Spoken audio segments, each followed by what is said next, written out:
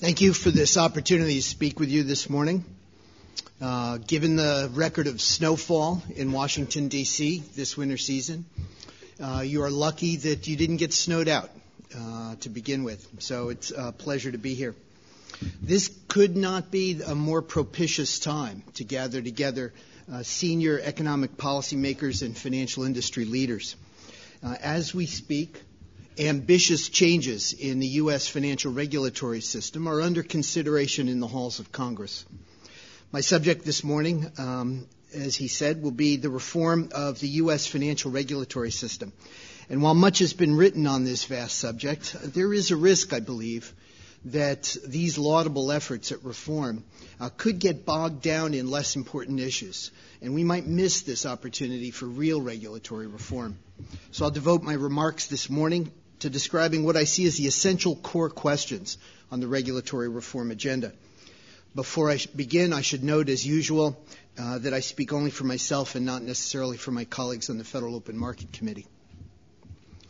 Given the historic financial market instability of the last 2 years, the search for improvements and reforms in the financial regulatory system and financial markets more broadly is not surprising. But if the purpose of reform is to achieve greater financial stability, it's essential to inquire first about the nature of the financial instability problem that the reforms are attempting to address. And here I'll note to begin that it's not enough to simply observe that a crisis has occurred. The considerable downturn in housing market fundamentals alone would have led one to expect substantial movements in financial prices and quantities, with attendant strains for many institutions and perhaps failures, even in a very well-functioning financial market system. Many participants in the financial reform debate, however, do not believe that the financial system functioned well in this crisis. Excessive instability, they contend, was caused by inherent deficiencies in financial markets, and governments must stand ready to intervene to remedy those deficiencies, both in a crisis by preventing failures and beforehand by limiting risk-taking. What are these deficiencies? Some see externalities at work that lead financial market participants to neglect the spillover effects of one institution's failure on others. One firm's trouble weakens confidence in other similar firms and encourages the spread of runs in which counterparties flee simply because they expect other counterparties to flee as well. These externalities are made all the more severe, it is said, by the complex web of interconnections among financial firms. While such theories have popular appeal, on closer examination, in my view, they provide a rickety foundation on which to rebuild regulatory edifice. First, the notion that financial market spillovers stemming from interconnectedness really doesn't fit the standard economist definition of policy-relevant externalities. Creditors voluntarily choose their counterparties, after all, and they have no inherent reason to neglect the implied exposure to their counterparties. Financial asset owners voluntarily sign up for a range of potential returns, and they have no inherent reason to neglect any particular possibilities. In short, interconnectedness alone is not a market failure. It's true, however, that reports that one firm is failing can cause creditors to pull away from other firms. But that intelligence, that information that one firm is failing, can be genuinely informative about the other counterparty's fundamentals. An official intervention that prevents the disorderly failure isn't going to suppress the news that the institution the government is intervening to support has a condition that's become fatal. That information is going to be revealed regardless of the government's action. Moreover, a company's vulnerability to run-like behavior is the result of how they and their creditors have chosen to structure their financial relationships. Firms that engage in maturity transformation, funding holdings of longer-term assets with short-term or demandable liabilities, have voluntarily selected a business strategy that leaves them vulnerable to adverse news and financial distress in exchange for a lower cost of short-term, highly liquid funding. I think these observations should suggest a deep skepticism of theories of inherently excessive instability in financial arrangements. More broadly, The usefulness of such theories as a guide to policy action requires a measure of policymaker omniscience regarding economic fundamentals that seems to me far-fetched. Officials in real time must be able to confidently detect divergences between observed asset prices and fundamental values, and know when a firm's solvency makes a run unwarranted. Moreover, they must do so in circumstances in which many of their market information sources have a vested interest in official assessments, because they could be the basis for official intervention.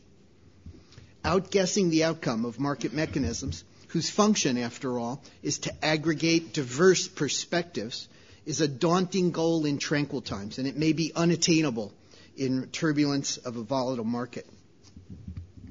I do believe, however, that there is a spillover channel that does add to financial market instability, however, and that regulatory reform can and should address.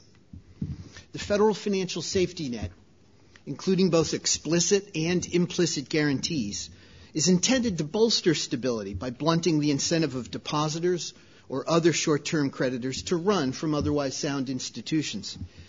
But creditors who are uncertain about whether they will be protected will be hypersensitive to whether a similar institution receives government support.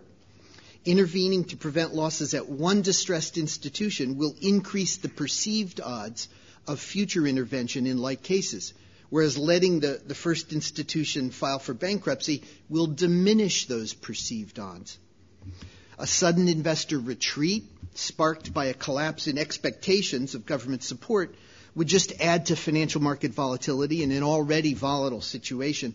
And that's why I believe there's this incredible sense of urgency about protecting creditors and counterparties. It becomes just overwhelming in a crisis for policymakers. Policymakers understandably feel compelled to act in ways they find repugnant, and despite how they may feel about how it exacerbates moral hazard. The resolution of this ambiguity, whatever uncertainty or ambiguity there is about the safety net, is thus sort of biased towards intervention. And that tends to expand the scope of implicit safety net guarantees over time. Each crisis elicits additional support. Every time that happens, it raises expectations of future support. That weakens market discipline. It makes business strategies built on maturity transformation more attractive relative to protecting an institution against run, to the institution itself taking steps to protect itself against run. This dynamic is not lost on regulators, of course, and they invariably toughen regimes within the scope of their authority to prevent recidivism in the next cycle, to prevent it happening again, to prevent the same risks causing the damage they did in the past cycle. This raises the cost, however, of regulated intermediation, and it increases the demand for deposit-like liquid investment vehicles that are just outside the regulatory regime, that avoid that regulatory burden. So in the next expansion, maturity transformation takes root again, just outside the regulated zone, where there's a good chance of benefiting from the implicit safety net, but full regulatory constraints on risk-taking can be avoided. For example, going back in history, the trust companies that sparked the panic of 1907 in New York were outside the purview of the New York Clearinghouse, which, as an aside, was the systemic risk regulator of its day. Money market mutual funds and the tri-party repo market are two modern examples of regulatory bypass that provide deposit-like liquidity without the regulatory burden associated with bank intermediation. Given the scale and breadth of their customer base, participants in these bank-like arrangements might reasonably have anticipated government support in the event of widespread market stresses. That conjecture was ultimately confirmed in 2008. Aggravating this dynamic is the fact that the incentive distortions are going to be concentrated in those states of the world in which financial system strains are widespread and the safety net is in the money. This encourages firms to discount more heavily exposures to macroeconomic shocks, such as, to take an example at random, a nationwide downturn in housing prices, or market-wide liquidity shocks, such as we've seen in this past crisis. Firms facing such incentives would overvalue, for example, the senior tranches of mortgage-backed securities relative to their fundamental values. What sort of financial regulatory reform does this diagnosis imply? The events of the last several years have certainly revealed opportunities to improve the regulatory and supervisory regime for large, complex bank holding companies. And as one should expect, the Federal Reserve and the other banking agencies in the United States and elsewhere are acting aggressively on lessons learned. Tougher capital and liquidity requirements for financial institutions are in order to more tightly restrain leverage and maturity transformation. And the Fed is leading domestic and international efforts to do so. Improvements are needed in understanding and monitoring off-balance sheet exposures of large financial firms and the ways in which those exposures can boomerang back onto their balance sheets. And again, the Fed is leading efforts to do so. And the ways in which we account for macroeconomic risk factors in assessing the risks facing individual institutions can also be improved.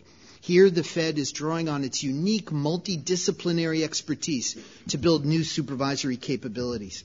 These capabilities were essential to the so-called bank stress tests last year, which assessed the future capital needs of a set of large institutions under adverse but plausible macroeconomic scenarios.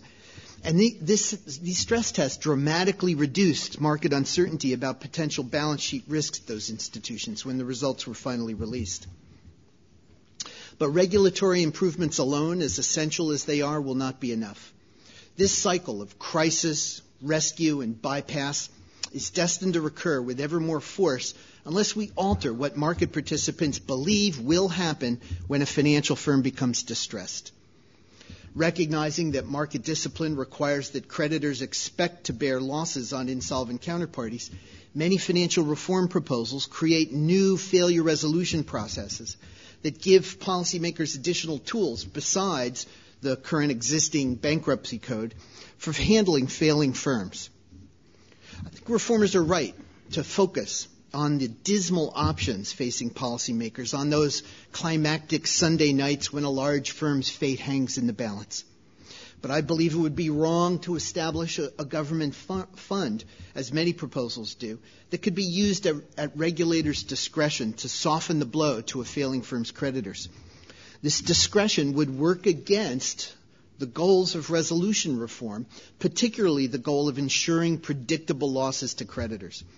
Expanding policymakers' toolkit will do nothing to reduce the frequency of financial crises if it does nothing to reduce policymakers' aversion to the destabilizing effect of undermining expectations of government support for creditors of other similarly situated institutions.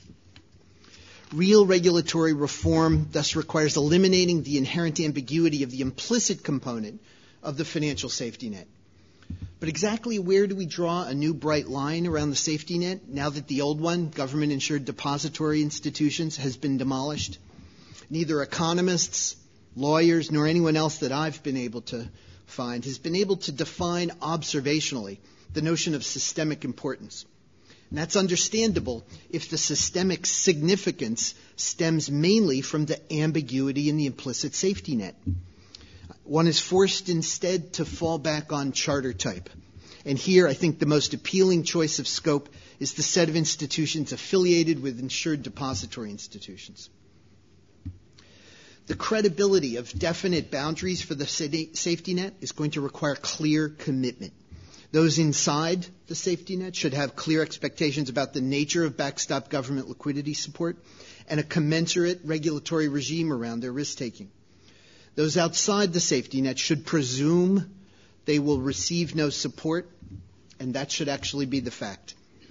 The credibility of that commitment will require disappointing expectations of creditor-protecting intervention for those outside the delineated safety net, and disappointment that could be quite painful at times. But without a willingness to resolve safety net ambiguity in favor of unassisted failure rather than assistance, we will have a continual difficulty preventing risky maturity transformation strategies that bypass the explicit safety net. The credibility of a clear and well-defined financial safety net could be enhanced by limiting discretion in the deployment of public funds in the resolution process, and this includes the Federal Reserve.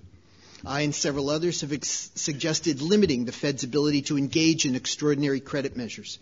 Such limits might include abolishing the so-called Section 13(3) provisions of the Federal Reserve Act that allow the Fed to lend to entities outside of the banking industry.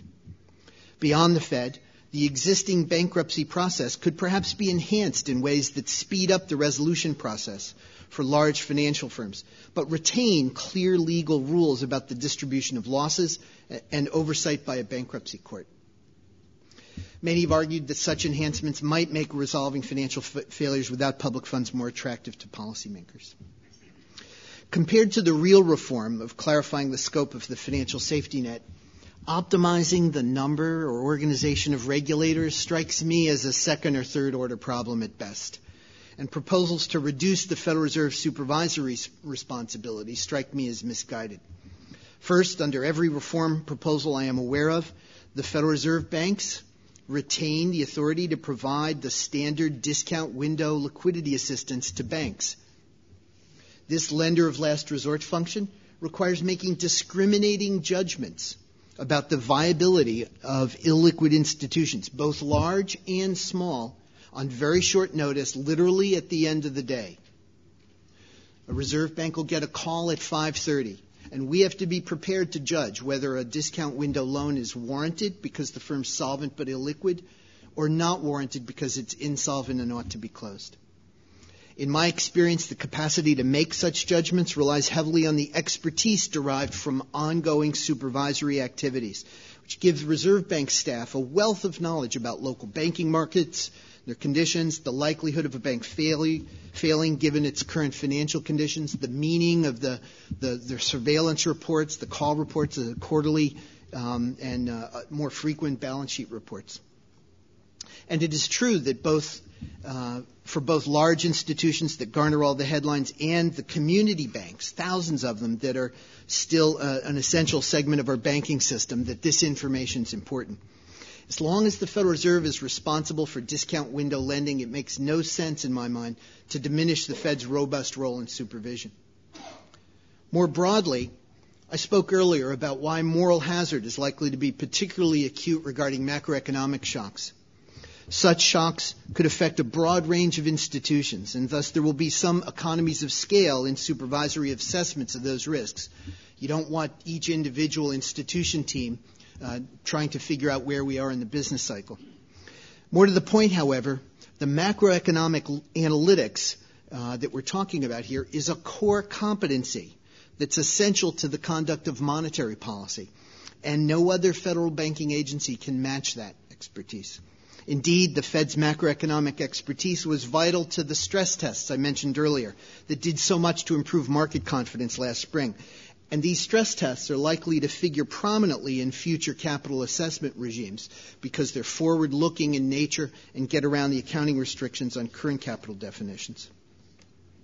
Severing the organizational link, I think, to those competencies is not a wise way to structure bank regulation. In contrast to the attention devoted to rearranging bank regulatory agencies, it's striking that most reform proposals ignore the two failed government-sponsored enterprises that are now in United States conservatorship. For the better part of 2 decades, the GSEs that securitize and guarantee the bulk of the U.S. mortgage market grew their businesses under an ambiguous regime that led most market participants to view them as implicitly guaranteed. Housing finance cannot achieve a sustainable configuration without a final determination of the status of these companies and of whether and how we deliver government subsidies to mortgage finance.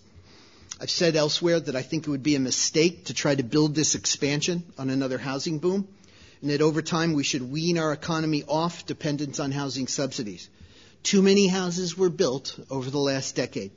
And what we've been through the last 3 years, I think, should teach us that subsidizing household mortgage debt was a dangerous policy that was carried too far. But whatever society decides about the bias towards housing, real regulatory reform would be incomplete without addressing the fate of the government-sponsored housing finance enterprises.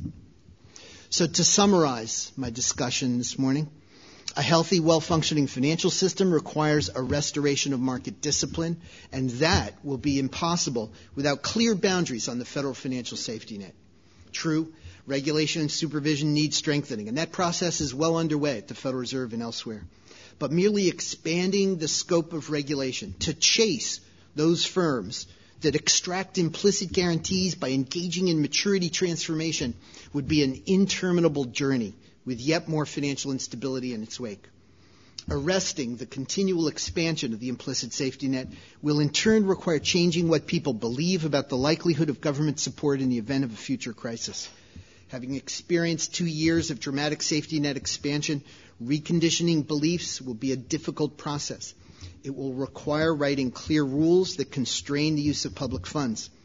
But it will also require that the rules be confirmed by future official behavior. And this will be perhaps the greatest challenge to achieving real financial regulatory reform. I thank you very much.